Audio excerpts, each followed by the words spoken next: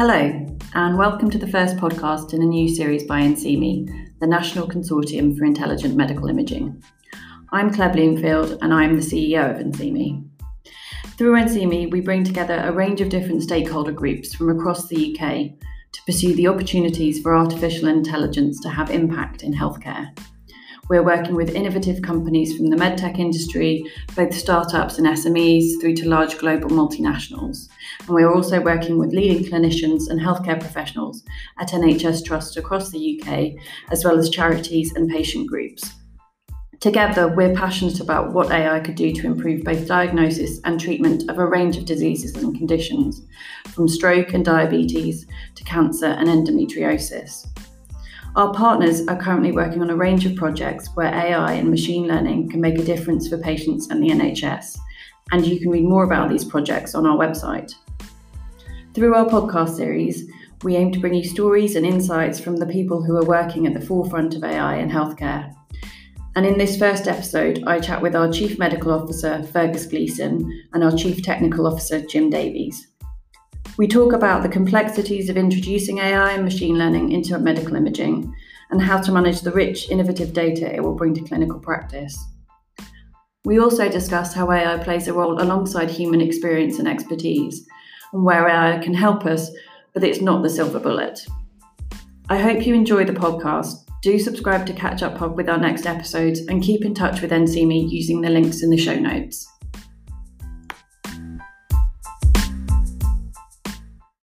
So we've all been working in an environment where there's a lot of hype around the potential value of AI in healthcare, and Ferg and Jim, you've both been in this space for quite some time now. So what do you think the challenges are around us actually trying to deliver AI into healthcare?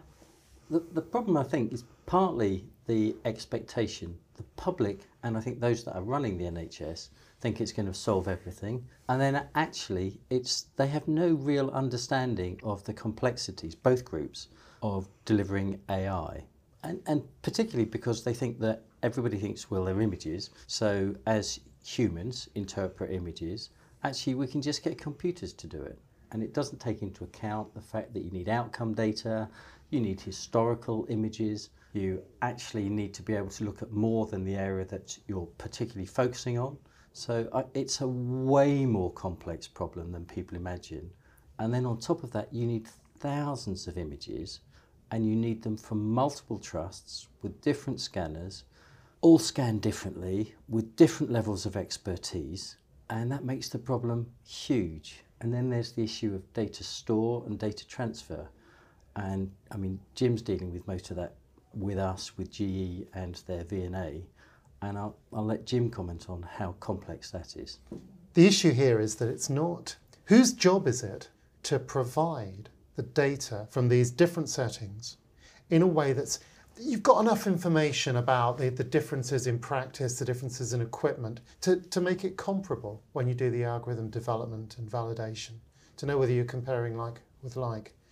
It's not the job of the care professionals delivering treatment to patients. They're getting on with that. It's another job, isn't it? It's not the job of their managers. It's not what electronic patient record systems were designed for. They're designed for continuity of care, getting the notes, getting the information to your fellow health professionals, providing some degree of accountability and reporting, but not this rich, and it's not just rich data that you need and the contextual data that sits around the image in a comparable fashion. It's not just rich, it's changing. Yeah. Because you're introducing some new innovation, and you'll want something that either you didn't record systematically before, or that you recorded but you didn't consider all of the information you needed about that piece of data. You need that to quality, and you need it transferred to the people who are doing the research and development. You know, if you're trying to introduce any new technology, you need to find out how's it going. Do I need to refine it further? And from the point of view of the patient and the government and the funders, you've got different people who've got different algorithms that they want to use. How do you compare these? Whose job is it to provide that platform for comparison? Whose job is it to provide the data? Whose job is it to provide the evidence? Do you think that's one of the challenges that there is, and this comes back to the hype though, that groups of people think that's already there, that high quality, interoperable, comparable data across the NHS or outside the UK is something that we already have as a rich resource that people can just work with. Yeah, and people don't understand that medicine is an uncertain science, and doctors and other healthcare professions work on 80%, 90% likelihood of that being the diagnosis. But you can't put into an algorithm and say, well, we didn't quite know what the answer was, so do better than us. It needs to know the truth. And if you look at the healthcare professionals, if you look at pathology or you look at radiology and you look at the agreement between them, it's relatively poor. It's great for really big, easy things, such as a truck coming down the road. But actually a truck a long distance down the road, people aren't sure whether it's a truck, they're not sure what direction it's coming in. And that's absolutely true of pathology and imaging. People go, I don't know what it is, let's follow it up in a year. Or does it matter to the patient because the patient's 85? So we then have to exclude all of those. So it's an incredibly complicated area, one, to understand, and two, to get enough ground truth and information stored and validated. Yeah, it's about being good enough. And it's funny, I mean, if you think about trucks, I mean, you're rolling along in a Tesla on autopilot. Is it going to spot that that's a truck turning right in front of you? Of course, you can get there. There are areas in which it absolutely will work. But we need the evidence, we need the data, we need the images at scale to refine and to validate and to monitor these new interventions into our healthcare delivery. And that's where the legal bits and the contractual bits also come in, as in who owns the data, who pays for the data. Do the companies pay for it? Do the hospitals earn money from it? Do they inform the patients that their data is being sold? So there's a real public bit that needs to be got right for the UK public and for the NHS. We obviously all think there's something valuable to be doing in this space, otherwise the three of us wouldn't be having this conversation together. If we didn't think NCME was part of the solution, we'd have all packed up shop and be doing something else. So that's spoilers, spoilers. No, but it's clearly not easy. Otherwise, being frank, a couple of big IT companies would have solved the problem. So what we had is we work in this area, we understand how difficult it is, and actually we're able to work with the other NCME hospitals and the other vendors that we've got in NCME to actually start to do this properly. Do you think that, though, sometimes with being more realistic and pragmatic, and again, you've both raised challenges, problems, it's not as easy as it sounds, or it's going to be a longer journey, that we sound maybe not like we're rushing to the party right now. We're being slow and thoughtful about this approach rather than going, we can fix everything. You kind of both said that AI is not going to be the answer to all of it. Yet. Okay. But then, so it's an answer to some of the problems. But also we're picking it off, aren't we? The Brainomics stuff, the Caristos stuff. And then there's the stuff behind the scenes. There's the stuff we're doing with GE for PET-CT and Critical Care Suite, which the PET-CT stuff isn't glamorous, but actually that is going to be doable. So we're going to be able to develop algorithms that are actually going to reduce dose, reduce scan time. No one will ever see it, but actually that sort of thing is important. There's patient scheduling, which we're not involved in, and you can do AI on that. So I think so long as we are both realistic and able to persuade everybody else to be realistic, I think actually it is doable. That's part of the conversation then, isn't it? Is not saying AI is the answer to everything and talking to Whitehall, to government, to funders, to the NHS and saying it won't be replacing radiologists like you, Fergus, or the next... I hope it does, I'm old.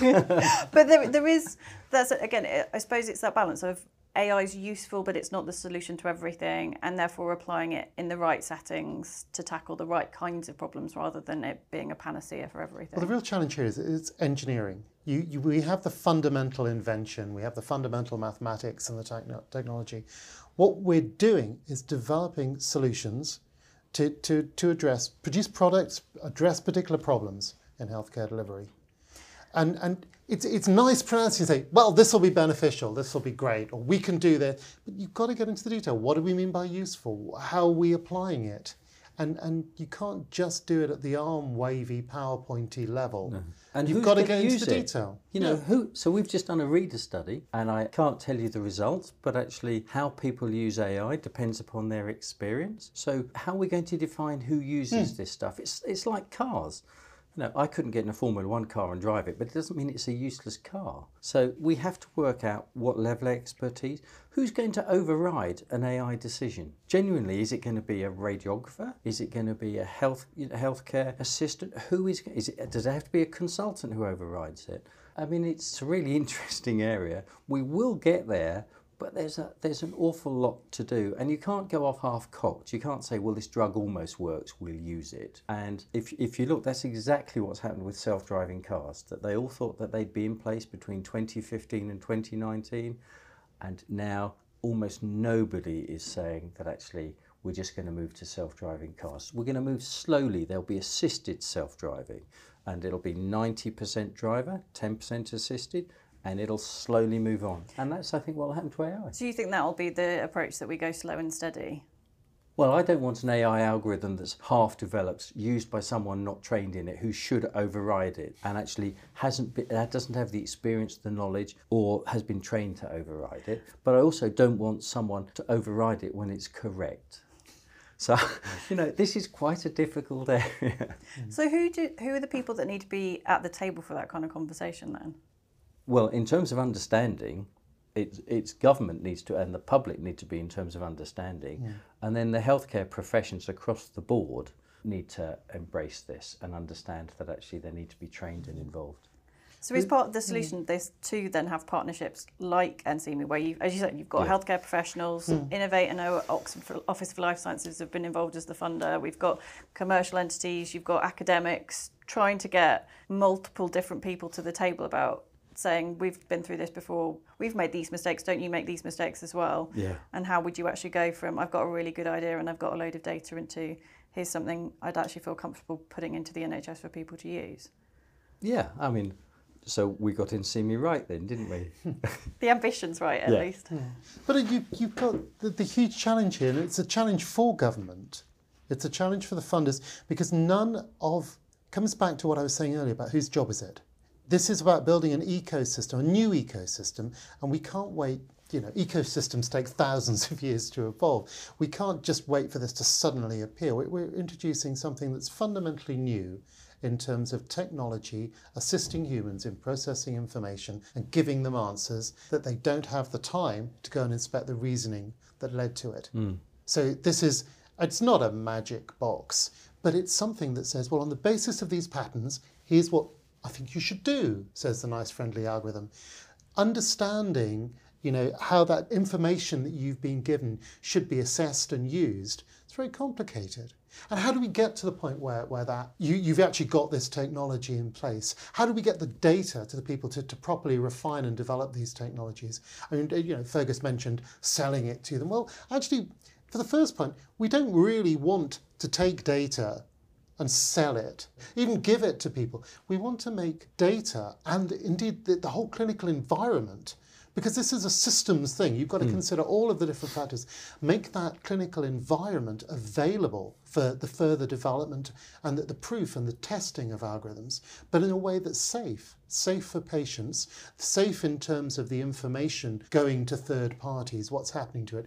You want to keep it under control, but you also want a degree of transparency and accountability and ground truth, not just for the development of an individual algorithm, but for the comparison of algorithms and for decisions made by regulators. Where does the evidence come from? You've got to have that evidence provided. And you can't rely on one small startup or one small academic group to do all of that work for you. Because the work that they're doing about this great thing about building this new ecosystem doesn't just benefit them, it benefits everybody. And that's great, but if you're a small company, how do you do it for everybody? You don't have the funding. If you're an academic group, how do you do it for everybody? You don't have the funding. So this is a challenge to the funders, it's a challenge to government, and it's being addressed, thank goodness, actually, to some extent, by the funding of these initiatives by Innovate UK, where they're actually thinking strategically about funding consortia that are working together to provide the infrastructure that will provide the data that supports the development, sure, but also the introduction of these technologies in a safe way. And we're living and breathing the difficulties related to the NHS, aren't we? So the difficulties related to overworked, overpressed groups helping us get data, trial the algorithms, And I think that's where NCME's next focus has got to be, is we're putting the money and resource into the NHS, and actually we need to help them use it. So given all the problems that we've just outlined, as the CEO of NCME, how do you think it fits, and how do you think it's going to help solve them? Well, so you two are the experts, and I'm the one that's been the cat herder in a lot of this. But my view coming into this world has been nobody's got all the answers, and the only way we'll get to some of the answers is things like NCME, which is multi-stakeholder, multi-sector conversations, so that commercial entities like GE or SMEs can give their input into the clinical teams as to what they think will work, what they can build, what they can deploy. But you can get the clinical gotchas that go, yeah, but we'll never actually be able to deliver this. And Jim, again, it's just this Jim bringing in these aspects, which I think for a lot of the clinical teams don't think about how you access the data, what's the formats or the complexity and variety of systems you need to be working with. That data isn't a file per patient that's all beautifully curated into a folder that doesn't exist in 20 or 30 different IT systems. So it's pulling those groups together, I think, and then still coming back to what do the patients need? How will you actually get this to be something that we keep talking about bringing patients with us, because it's got to be for them and with them. So I'd hope that what we're trying to do is bring the parties to the table to create solutions together. And what do you think, well, I guess this is really for you, Jim, what do you think, how do you think GE are going to help us in terms of data transfer and data storage? Because actually that's a massive issue, because the trusts aren't all joined up. So how's that actually going to work? Well, the GE piece is easy to talk about, because I said something about we're trying to translate research and innovation into a clinical environment. You have to get data out of a clinical environment. Data is, for the most part, well managed, well controlled in a clinical environment. You don't get to look at it unless you're supposed to. It's looked after.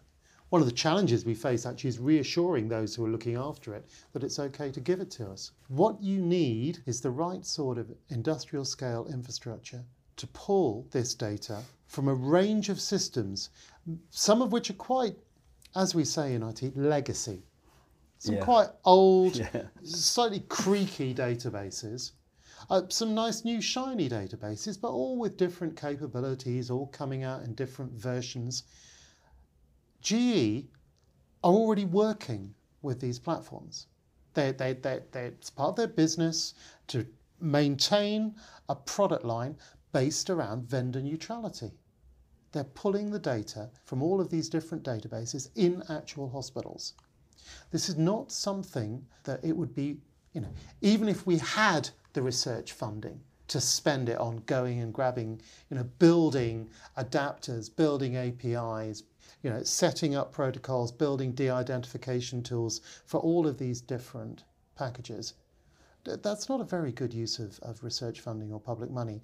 If there is a commercial solution that can be put at our disposal to get the data without messing with the data, it doesn't, and what's more, this commercial solution, it's clinically proven. It's not in a sort of toothpaste or medicine sense. It's proven, it's safe, it's validated for use in a clinical environment. But isn't this one of the advantages, again, the way we've come together?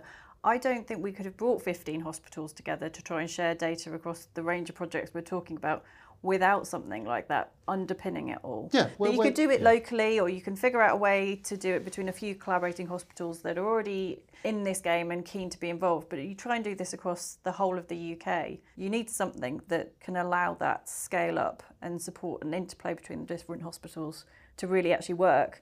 Because again, thinking of the SMEs, you're great if you know who to talk to in those hospitals, but if you haven't got those connections already, how do you actually get to collaborate? And so GE are providing that piece of infrastructure, but also they're providing the expertise around it. Again, it's not our job to develop that piece, but we can be effective users of it. But part of that effectiveness comes from having access to the expertise from the people who built it, the people who understand the challenges, the people who've got these relationships, knowledge and experience. This comes back to your team piece. Bringing together the people who've got different skills, different experiences, who can say, well, I don't know, I can't really tell you about whether or not PET-CT is applicable for this disease area, whether it's something exciting. I can't tell you anything about that. But I can tell you about data management, provenance, and our colleague Kerry can tell you about governance. And you bring all these people together who've got these different experiences, different skill sets, and actually get them to work collaboratively on delivering the infrastructure that we need to support the introduction of AI. That's the beauty of this whole thing. So and I think that's where my ambition is, that I hope we take NCME, is that we've built this collaborative infrastructure that's useful. And one would hope that we can bring more people in. So it's not a closed shop. It's not, we're doing this for 3 years and then we're done. This should scale and build and be a resource that new SMEs or other parties can come and say, I've got a new use case, or I'm interested in this kind of data, or have you got something that somebody I can talk to about? I'm thinking about this in this space. So neither of you are going to get to go anywhere in 3 years. We'll still be... And I think what's really neat though is that we're doing stuff that's both clinically relevant and academically interesting. And actually with GE, we're doing stuff at both ends of the scale. We're doing the simple chest x-ray through to the largest data files with PET-CT you can possibly imagine. And the chest x-ray one is going to be visible to everybody because it's going to show how you can diagnose pneumothoraces and other things quite straightforwardly. And the PET-CT stuff will be completely invisible to everybody, but improve care as well. So it's quite a neat thing that I think we've embarked upon. And that sort of, and it's, again, you talk about the relationship with GE.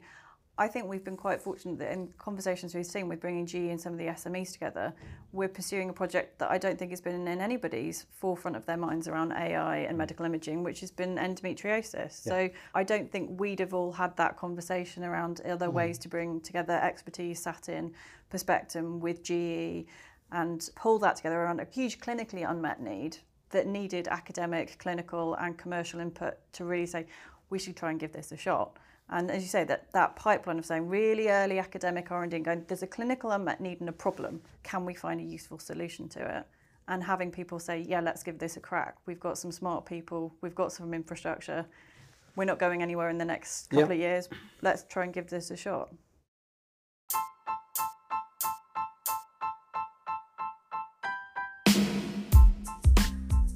A huge thank you to Fergus and Jim for talking with me about NCME, our ecosystem, and how we think we can tackle some of the challenges in healthcare AI. As you can tell, they're both hugely knowledgeable and an inspiration to work with. I'd also like to take this opportunity to thank our funders, Innovate UK, as well as our partners GE Healthcare for helping us to record this podcast. If you'd like to keep in touch with NCME, check our new website linked in the show notes. And we'll be back again soon with another edition of NCME Voices.